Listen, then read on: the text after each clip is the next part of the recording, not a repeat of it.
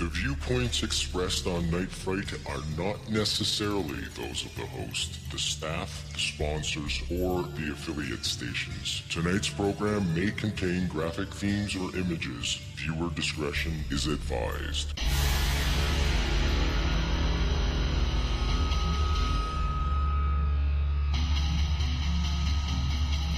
There is a time for question. There is a time for answers. There is a time to challenge. There is a time to speculate. There is a time for change. There is a time for truth. The time is now.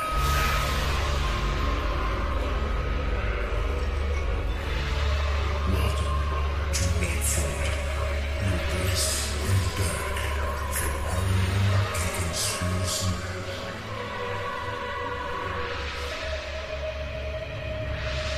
And now your host, Brent Holland.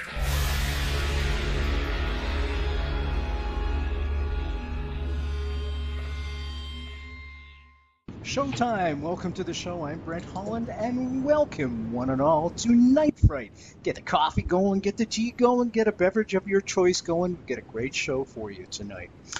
Now, let's get going. Let me read this right from the book that we are going to be discussing tonight.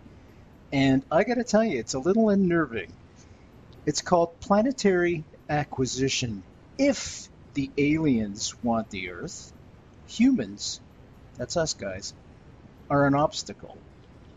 If a technological civilization exists on a targeted planet, in this case, Earth, once again, that's us guys, the aliens have several major choices.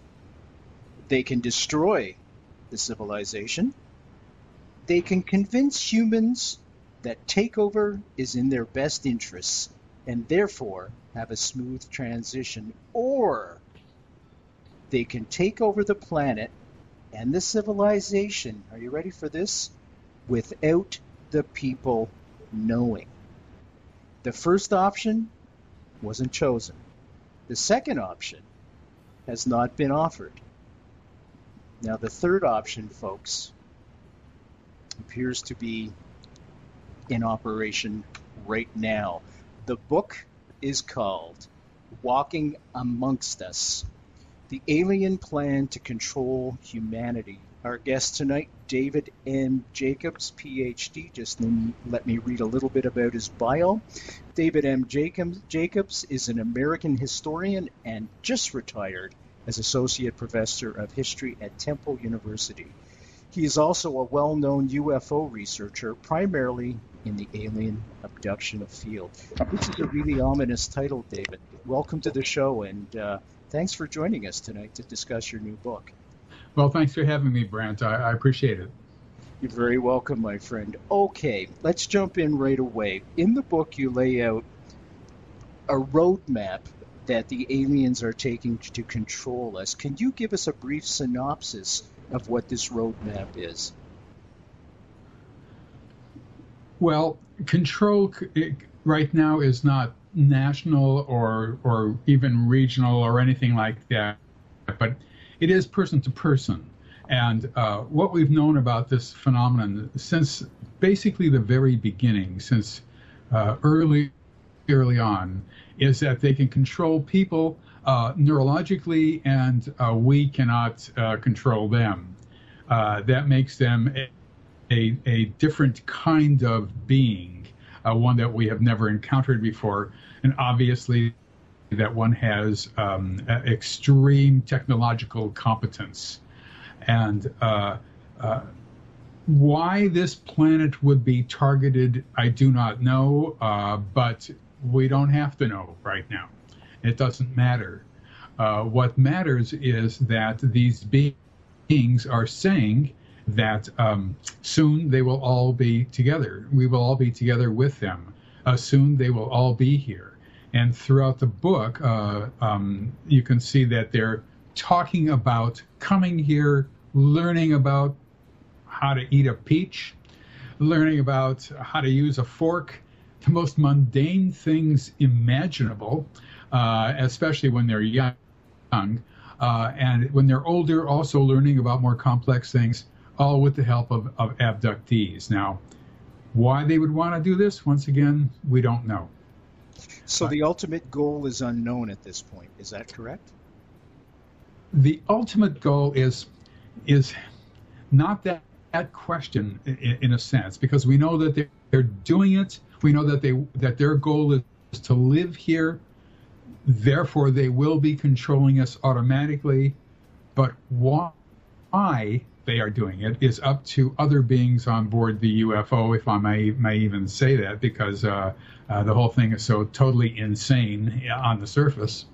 But why this is happening in the large aspect of it is simply not, we don't know. And now the interesting thing about that is that if this were psychological, and the abduction phenomenon is one of two things, it's psychological or it's happening. There's nothing in the middle like UFOs, where people can be mistaken, they can see the right things, but they're planes, whatever, you know. With this, it's happening. You're pregnant or you're not pregnant. That's it. Exactly right. That's exactly right. So if that were the case, if people were making this up, then we'd know. Just like they're making everything else up, well, they're making it up that they want our natural resources or whatever it is that they want. You know, they're going to get it. But abductees don't know, and the beings who are learning to live here don't know. Their task, as one said, is to live here. That's what they have to do. That's what they do. Why? We're still not sure why. What's your primary source of information? Well, you have to understand that the primary source of information for all this is as weak a form of evidence as one can possibly get. How so? It is human memory, of which I have none, that is recovered.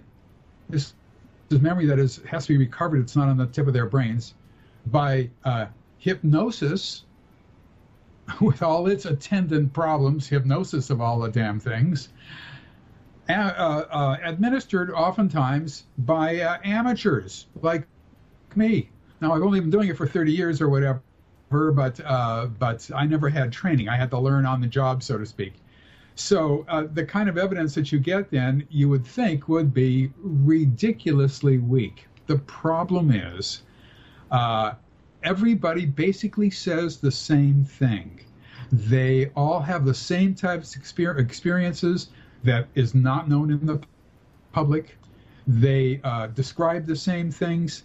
They know that as a PhD or an MD or an LLD or this D or that D, that if they come to me and talk about this phenomenon, they are taking the chance of somebody else finding out, not through me, but through them inadvertently or whatever, that could destroy their careers. For example, I've worked with people in the mental health community, and this is about the last thing they would want anybody to know. A psychiatrist, for example, it's just impossible for them to deal with this if somebody knows.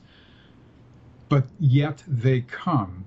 They want to know what has been happening to them since they were a child, and now they're into their older years, and they want to know. And they'll do it. This is not the kind of... So in other words, the evidence is stronger than you think. They repeat this small details that one would never even imagine across countries. People who are drop out of school and never had formal education. People who come from Eastern Europe and through Latin America and Asia and here and there, all saying the exact same things without knowledge that other people are saying that. There's never been anything like this in human history before. I can say that without doubt. How do you exclude, for example, a coping mechanism that people might, you say it's common right across boundaries, whether gender specific, whether racial, whether poverty, rich, whatever. How do you exclude some kind of coping mechanism that people might be gravitating towards, and this is their way of coping? You mean, for example, being sexually abused Sexually the child and they cope with it. Emotionally abuse, some kind of abuse that has gone on. Well, sexually abused actually has been brought forward by members of the psychiatric and psychological community, and it's a very interesting idea. The number of articles in peer-reviewed magazines written about how sexual abuse transforms itself into alien abuse 30 or 40 years later. The number of articles is, I think the number has reached 0. In other words, there's no evidence for this at all, even though everybody used to say it. Now they don't say that anymore. They say it's sleep paralysis. These things come and go in revolutions over the years because people who are debunkers or who say they have an answer for it usually have no knowledge of the subject, and therefore they don't know what's already been discussed over the years. They think of something, like, sleep paralysis, that's what it probably is, not knowing that 15 years ago this came up and was destroyed by UFO researchers, and now that people forget that and they don't know it and that sort of thing. So this is a hard one to put down to something that's internally generated. It's really, really difficult. Now, the problem here is that people see other people being abducted and may not be abducted themselves. People see other people being abducted. Now, it's rare, but we do have cases of it. People see other people being abducted and are abducted themselves, for example, family members. And so it's not just a single person's story. There's people are abducted in groups, and sometimes they recognize themselves just at random as being seen on a UFO. I mean, if somebody came up and said they saw me on a UFO, I would know the person was mistaken because I'm not an abductee. For example, a woman who lived in central Pennsylvania she lived in a very nice house on top of a little sloping hill, and her mailbox was down at the bottom of this driveway. So every day she'd get up and she'd walk down to get the mail. And one day she walks down and there's a guy who's got a pickup truck with its hood open near the mail, up a little bit from the mailbox. Because obviously his truck conked out and he was working on it.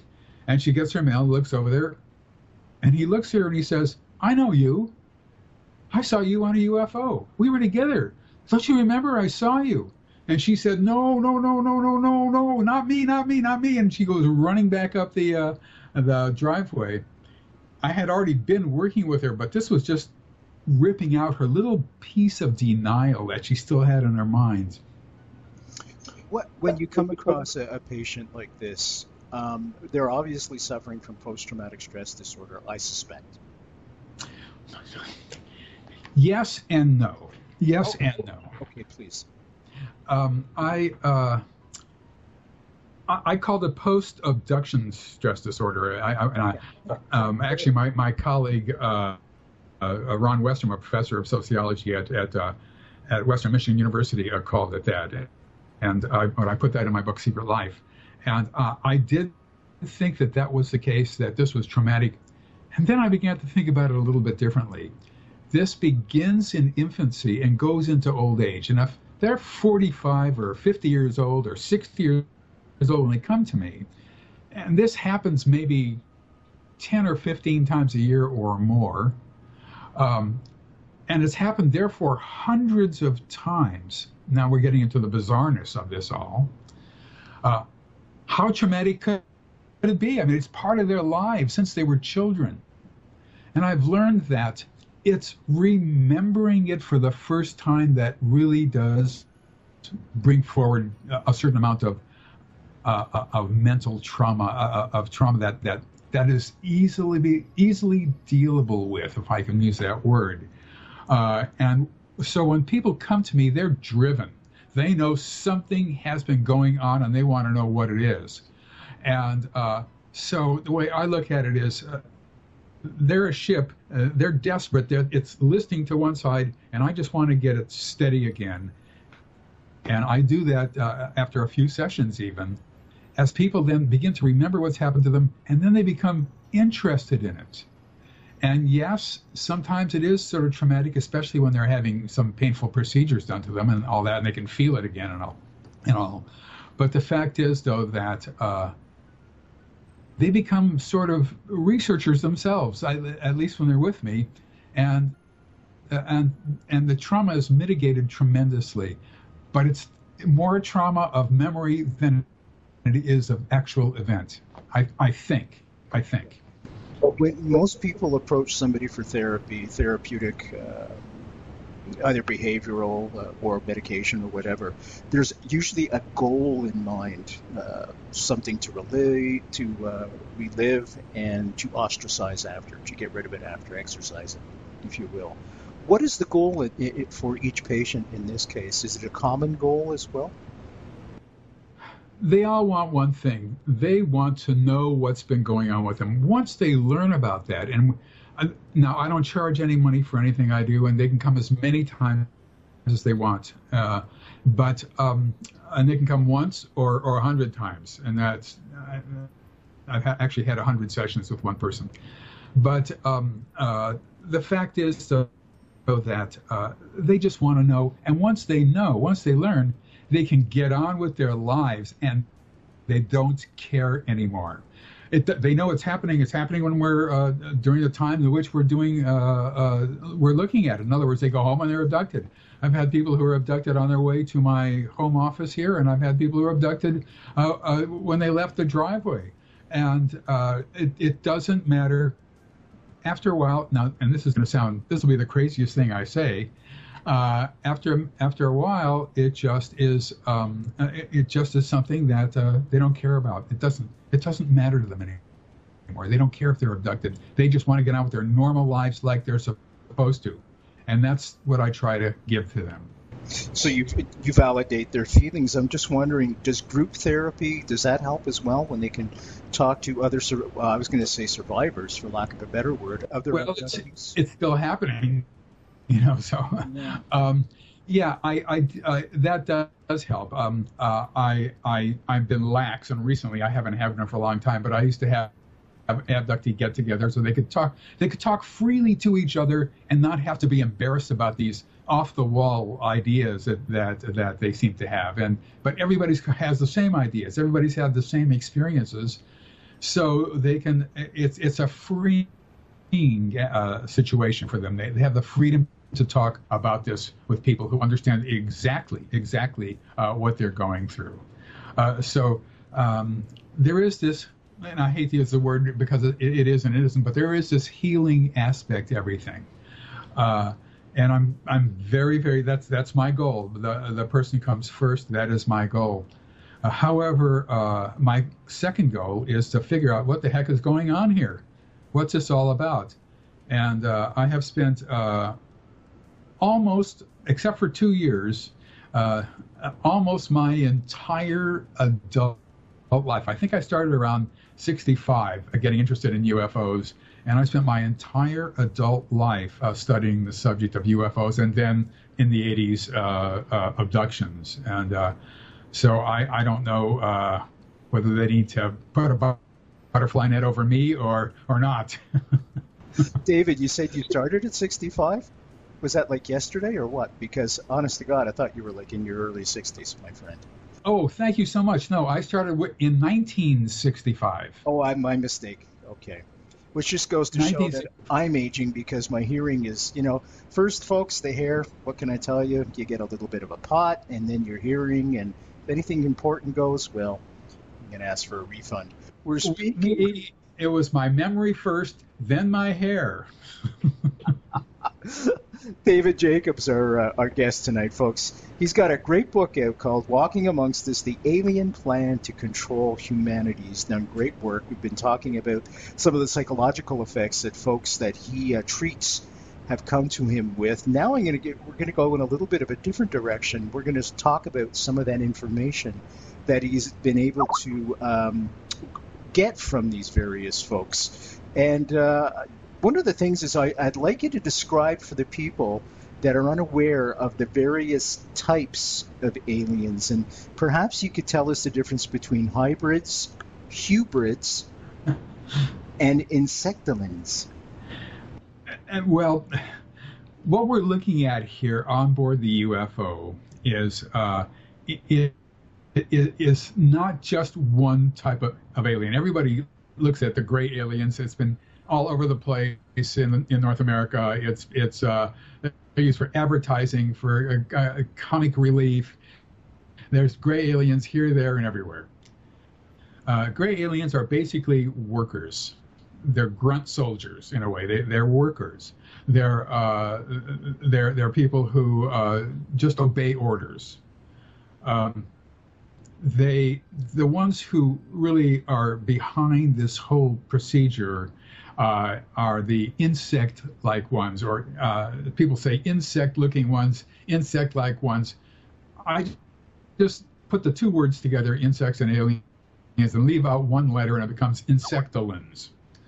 And so the insectolins seem to be the ones who came here first, who chose this planet as one that they would in some way acquire, and have for many, many, many years now been involved with either getting ready for what I call planetary acquisition, or doing it without our knowing for all those years, one of the two. We can date the phenomenon back with a mild degree of credibility, so to speak, to about the latter quarter of the 19th century. And in terms of direct references, just family history. But one time I was reading a letter in a now defunct UFO organization's files. This was the Aerial Phenomenon Research Organization, run by Jim and Carl Lorenzen, who were pioneer UFO researchers. And the letter basically was from an elderly man. This was written in the 1950s or 60s. I can't remember when. It was in the 50s, I think, who said, "This is what happened to me in 1917. I thought you might want to know." And he said he was 11 years old in this letter, as I'm standing there reading this in her file cabinet. And his parents took him to his grandparents' house, which was a farm in the Midwest somewhere. And he got bored, and he went out in the back area, and there was a wooded area, and he wandered around. He went into the wooded area, and whereupon he came upon a large silvery object, disc-like, on the ground. And he was sort of astounded when he saw that. Then he noticed that there were several little people standing there looking at him. So he did what he's supposed to do. He turned around and he ran for his life. And they chased him, he said, but he beat them back to his grandparents' house, and he thought that Jim and Carl Lorenzen would like to know that story. Now, that was 1917, and I can tell you right off that gray aliens don't run after people in that regard outside, number one. Number two, he is not going to turn and run. Once he sees them, he's already under their control. This is typical abduction material, where he remembered A, the beginning of it, forgot all the rest of the alphabet, and got to Z and remembered Z, the end of it. And that's typical of abduction accounts. They remembered something happening in the room. The next thing they knew, they were flopped in their bed, or they're back in their car or something like that. They remember A and Z. And that's exactly what he did, I think. Once again, there's no way to verify this. So that was 1917. So they must have been up to their mischief, so to speak, early on. Bud Hopkins, my colleague, did one regression for a guy in the 1920s, and I've done a couple of regressions with people who were children in the 1930s, and the events happened in the 1930s.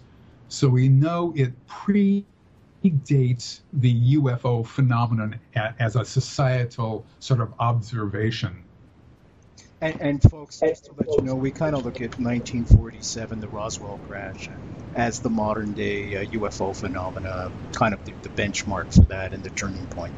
So, well, I look at the June 24th, 1947 sighting by a pilot named Kenneth Arnold that set the whole thing in motion. Roswell, whether you believe in it or not believe in it, did not become public knowledge until about 1980 or 81 or whatever it was. And whereas Kenneth Arnold he really kicked it off. It became a national sensation on June 25th, the next day, and then everybody began to say how they had seen these same objects years before and all that kind of stuff. But before that, there were the Ghost rockets of 1946 in Western Europe, and before that, there were the Foo Fighters in the Eastern and the Eastern and Western theaters of war, so there were, and before that, in 1896, 1897, there was a mystery airship wave in the United States, and there were no airships in the United States and all that, and so we can actually, there is a little bit of evidence that it goes back that far. David Jacobs, our guest tonight. www.nightfrightshow.com. www.nightfrightshow.com. The book is called Walking Among Us: The Alien Plan to Control Humanity. Just click on tonight's guest book cover. It'll take you right to a spot where you can order the book from the comfort of your own home. It's an ominous roadmap, if you will, to how aliens are taking control of us inch by inch by inch, according to David. And David, I was wondering if you could explain a little bit how you've been able to ascertain the various methods aliens are employing right now to control humans. Well, mass control we don't know. All I can talk to you about is individual control. So, first of all, you are required to have that control for the abduction phenomenon itself. You cannot get people on board who kick and scream and run down the halls and who grab instruments and plunge them into the necks of gray aliens or what. You can't have that. Everybody is just teasing. I know, right? So, what you have to do is you have to be able to control people from the time they are ready to be abducted, which might mean driving in their car at night, and where here's a for instance, the typical story.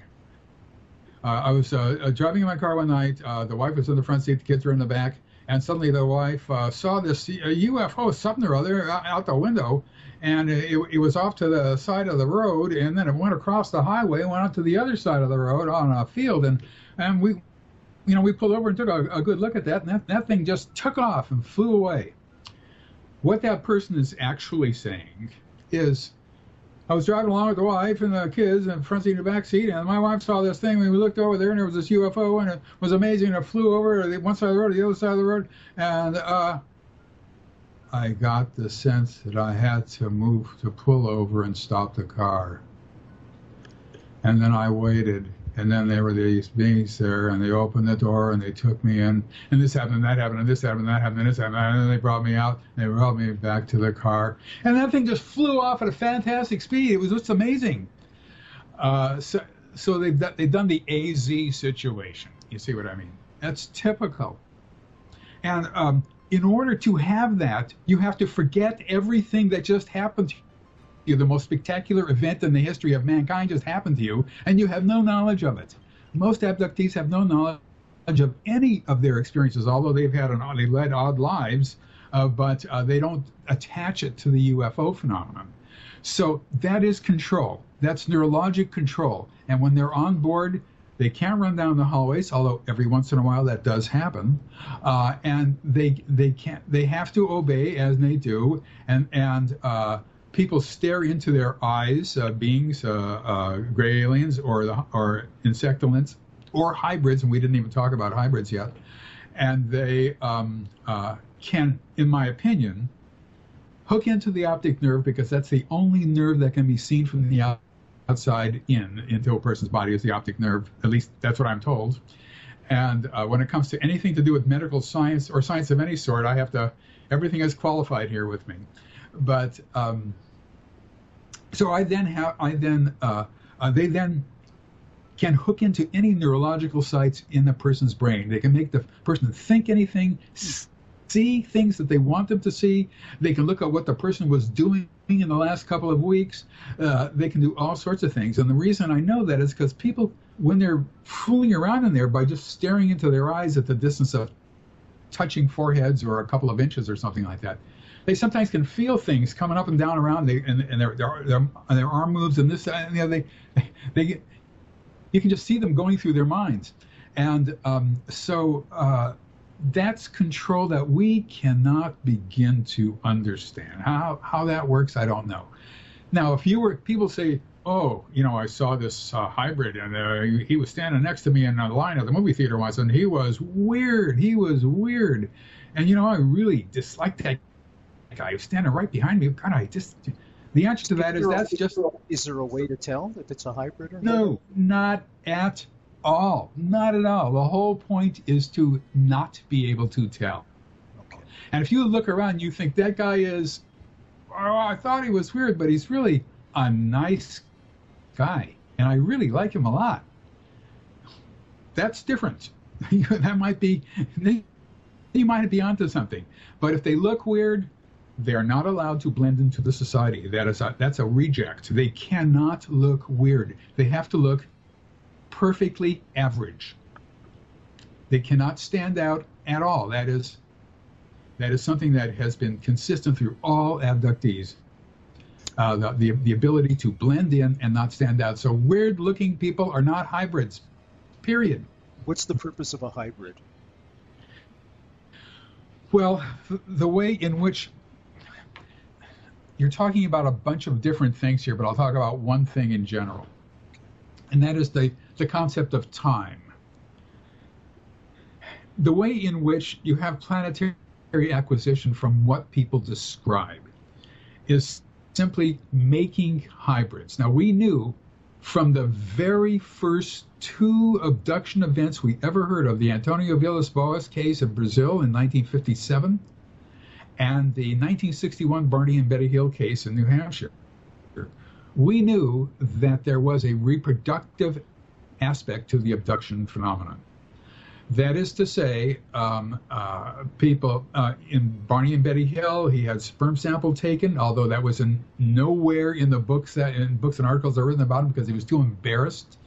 But he had John Fuller, the author of the book Interrupted Journey, about them. Had him take that out of the book.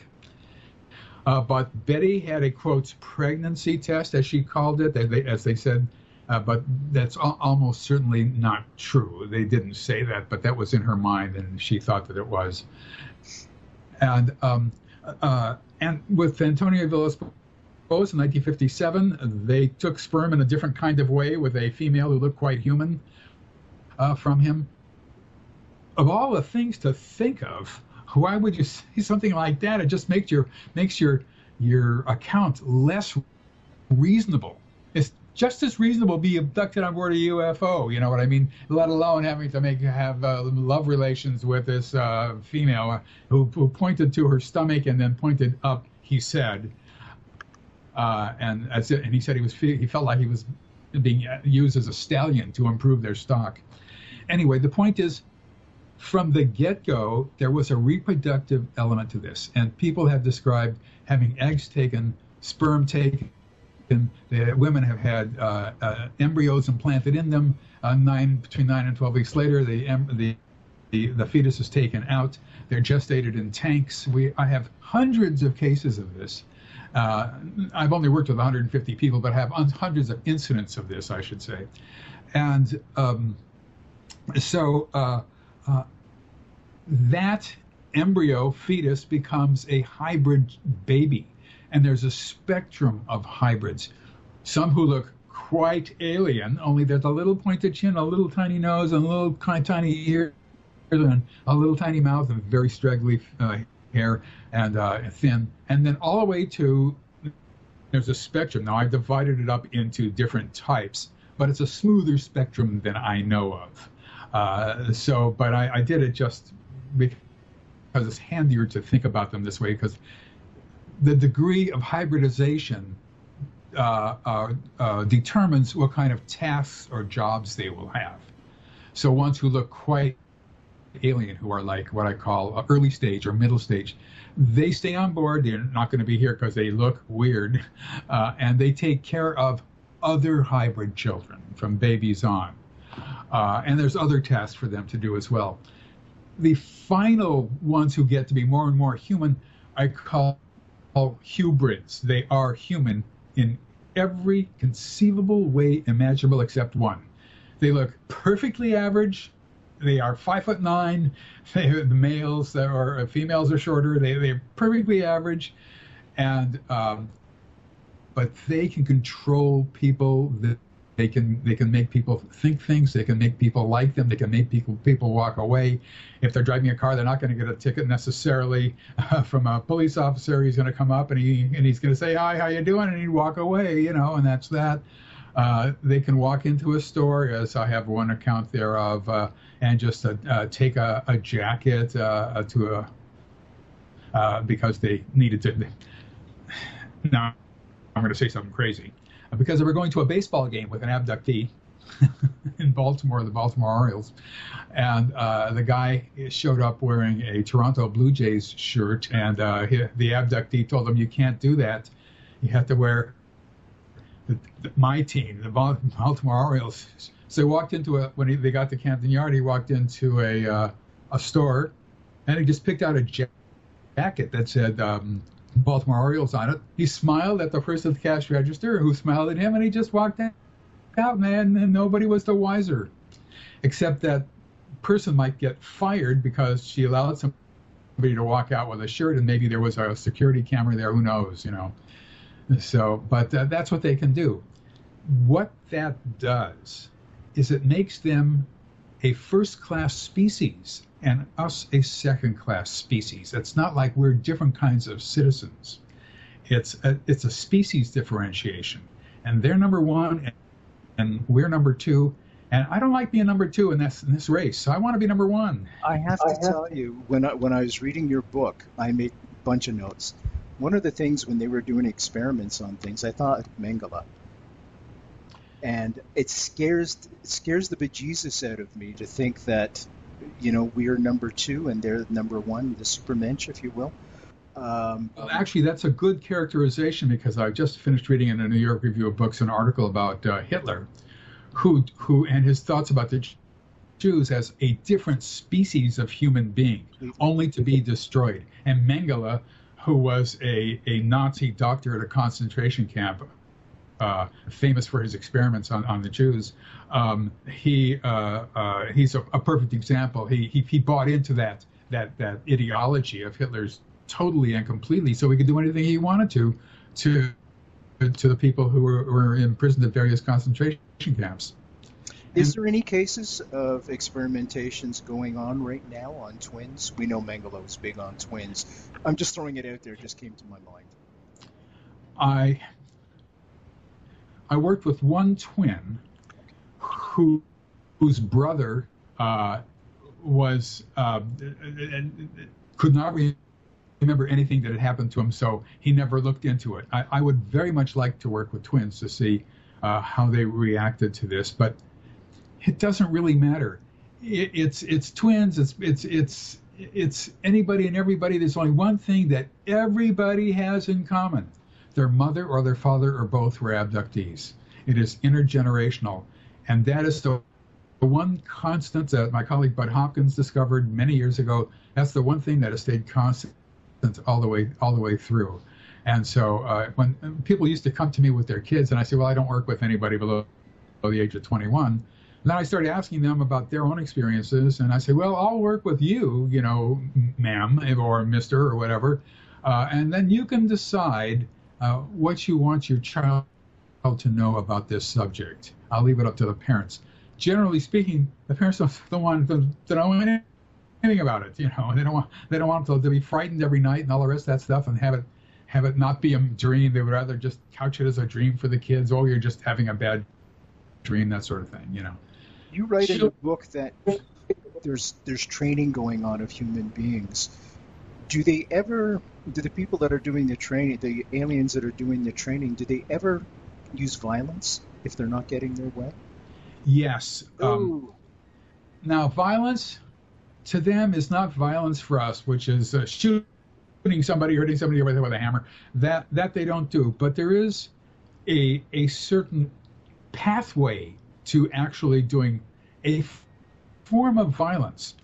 The pathway, there's only one thing that they're concerned with, that In other words, when an abductee is helping a hybrid, it's not just that the hybrid is alone. There's usually a security hybrid who's overlooking sometimes the learning situations, not always, but there's a security hybrid who's attached to this particular hybrid's case. And there's also what I call a personal project hybrid who has been attached to the female or to a male, but I've only seen it with females, for many years, oftentimes since they were children.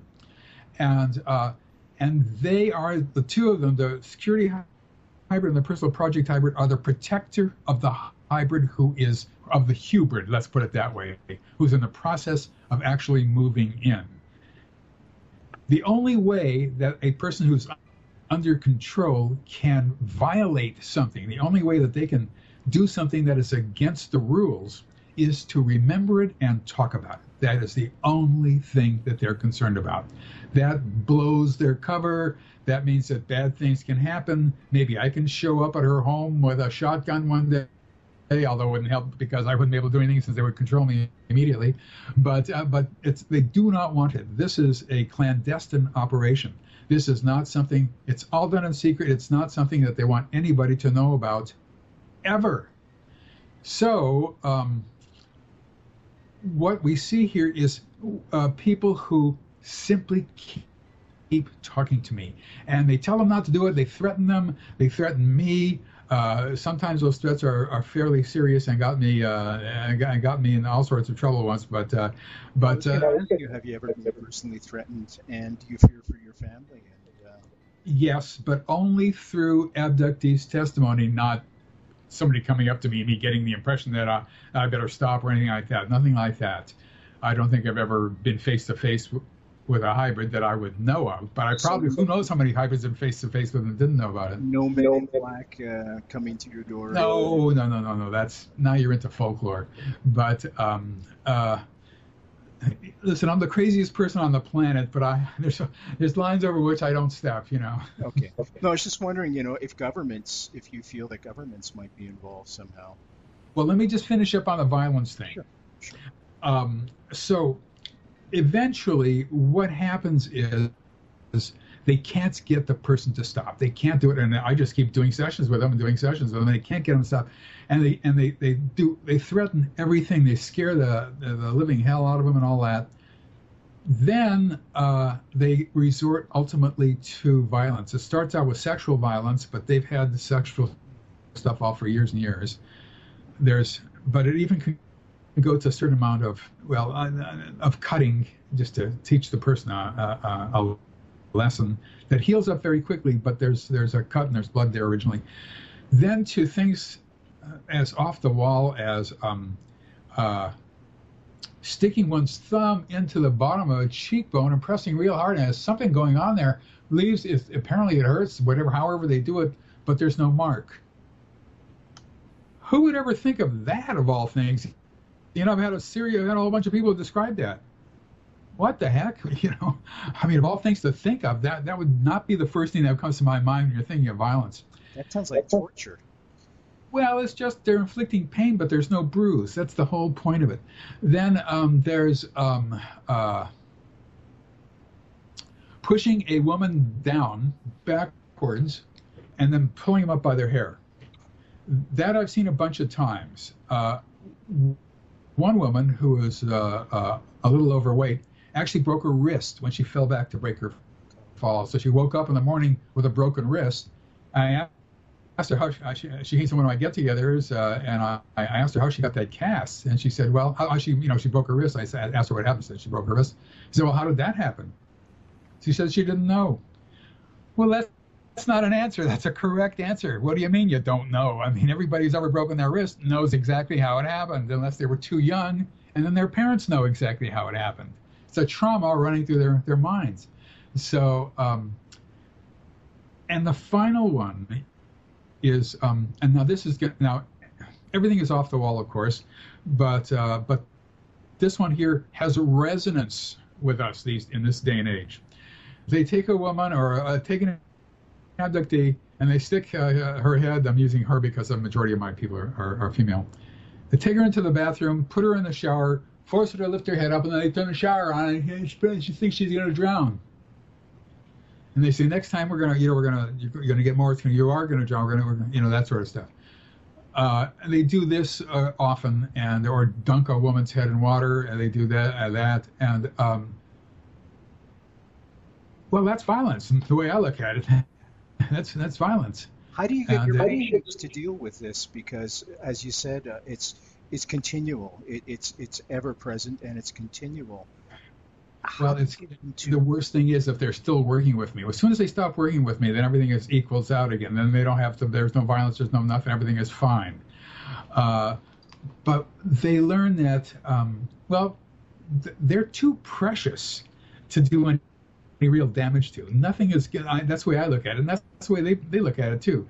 They've been having this done to them since they were kids. Now, no violence or anything like that, but they've been being abducted many times, and therefore there's a lot of energy and thought placed by these aliens into them, and these are prized people, so to speak, who will help these beings integrate into this society. So you can do a lot of things to them, but you can't kill them, so to speak. You can't do it to be just brutal about it. You can't do that. They're precious. Do you think commodities? Once the hybrids are numerous enough to take over the planet, do you think we're on the extinction list? I don't know. My abductees have talked about this when they've asked some questions of these beings, and a couple of them have brought up the idea that a small group of humans, they don't know how many, would be kept for breeding processes in case the hybrid program needs more human sperm and eggs or whatever. I don't know. However, I look at the future and I don't like it. I don't look forward to it with what's the next most wonderful, surprising thing that's going to happen. I did years ago when I thought this was the most amazing thing, and this is contact in some way, and these people are just examining us just like we would do with animals if we found them on another planet and all that sort of stuff. And then the more I got into it, the more I realized what was happening, I began to be fearful of it. And now I really fear the phenomenon. I don't like it at all. I just don't see a happy ending to this. I just don't see it. Even if they keep humans around, we're second-class species. It's once you can control us, that's all you need. You can make us do anything you want, anything. And so I just, for some reason or another, that's a little off-putish to me. Let me ask you this then. I'm going to try and draw an analogy here. We all know Iran is a terrorist state, terrorist country, and they outsource a lot of their terrorism to Hezbollah, Hamas. They pay them to do their dirty work for them, if you will. Is there any chance that perhaps, because it sounds like the aliens are operating out of terror, they're trying to control us out of terror, especially when you mention the violence. Is there any chance that perhaps a group such as ISIS could be controlled by the aliens, perhaps as an outsource to try and control us? No. Too far? I don't think so. I think that humans have their own ways of being totally nutty. Yeah, no, I don't think so. I think this is a peculiarly human thing that we see going on, where people can do outlandish things for any number of thousands of reasons. I also don't think that the government knows much about this. To answer a question you were about to ask before, now people have told me, do you think that maybe there's a secret government working, and they know all about it and this and that? And my answer is, I hope so. That would be wonderful. I would dance with joy. That would be great. There's people in the government who are actually looking at this subject in a cold, clear light, who understand what's going on. I'll take it. I don't care whether they keep it from me or not. That's fine. I'll take it. But I don't even think that that's happening. I've got everything at stake in it in terms of I hope that it's true, but I don't think that the government knows anything about it. I don't think they care about it. I think it's just fringy. They take, in something like this, they have to take their cues from the scientific community. It's like Einstein and a group of other scientists writing to President Roosevelt saying that they think they can make an atomic bomb. You can't just say that. You've got to have a group of scientists coming forward and saying, and the president saying, let's do it. No group of scientists who are active in the scientific community and who have major careers, virtually none of them think that this is anything except the overheated imaginations of people all around the world, all having overheated imaginations in the same exact way. There's no unanimity of opinion among scientists to at least take a serious look at this and then report back to the president or National Science Foundation or whatever it is that something is happening here. And that I'm too jaded now, and maybe I'm just too old, but this has been going on for many, many decades, and absolutely no studies have been done of it by the scientific community, except for those scientists who are UFO or abduction researchers, of which there are a handful of us, but otherwise of them, I'm not a scientist. But otherwise, there's nothing, absolutely nothing. And studying UFOs is not the problem. I mean, UFOs are the outside shells of objects. You can't really tell much about what's going on inside by looking at the outside. The abduction phenomenon gets you inside, and so scientists would have to look at abductions. They just can't look at. Is there any hope in all of this? If there is, I haven't thought of it, but I'm not a grand thinker. I don't know. I'm not very happy about the future. I'm not hopeful about it. I don't see anything being done to overcome the situation. Now, there's a guy named Mike Mencken. Mike Mencken is on the right track. He makes special hats, helmets, which in some way block however people can be controlled.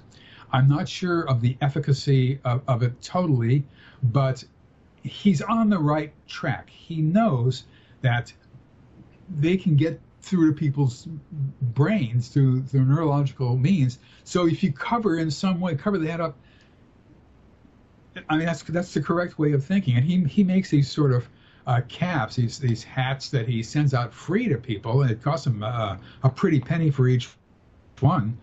He has to make them and all that, and people report that their abductions have slowed down or stopped or whatever. The problem here is maybe 95% of all abductees don't know they're abductees. So,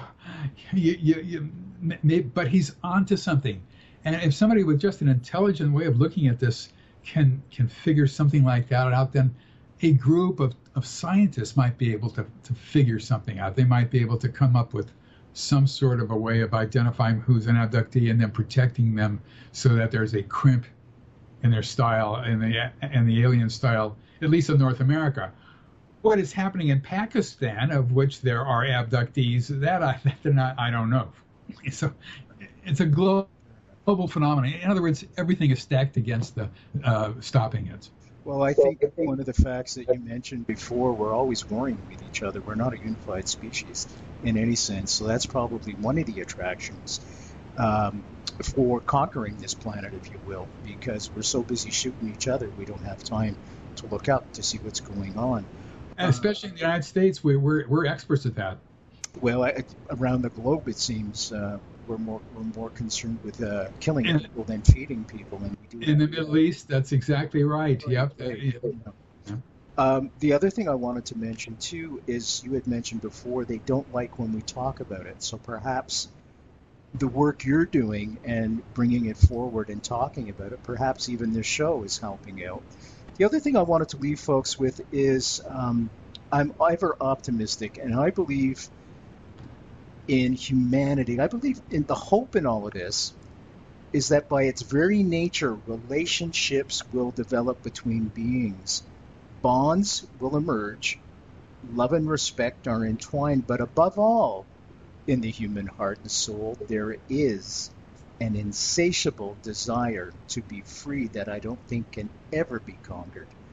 So there is always hope when it's dark. There's always going to be light at the end of the tunnel. Always, always, always, and believe in that. Well, I certainly hope you're right. There is one other thing. Yes, sir. It is possible that these hybrids will understand that freedom of thought, freedom of expression, freedom to do what you want to do is really good. And they might, in fact, in some way rebel against their masters. They may, or they're the people behind them who created them, and create their own society where they could live side by side with humans, but at the same time they would be controlling them. So that part of the argument isn't so good. But there might be something like that also. I sort of throw that out a little bit in the book. It's there in this book, and but all I can say is that I hope I'm wrong about everything, and having wasted my life studying a subject that doesn't exist except in people's minds, I'm fine with that. That's okay. We're going to have to start to wrap up. I want to thank you for coming on the show and sharing your work with us. The book, folks, is Walking Among Us, and it is The Alien Plan to Control Humanity. Our guest and the author is David M. Jacobs. And easy way to get the book, as always, folks, www.nightfrightshow.com, www.nightfrightshow.com. A shout out to Kelly Logue. Thanks, Kelly, for putting the website together week after week after week. And send me an email so I can send it off to Kelly and let him know that you're grateful, too. I'm Brent Holland from Night Fright. Thank you, David. Thank you. We'll see you next time.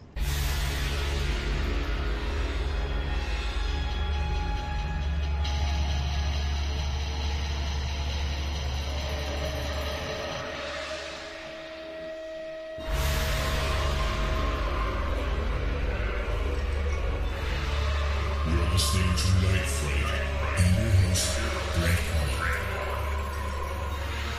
The time is now. Your voice in the dark for paranormal and conspiracy.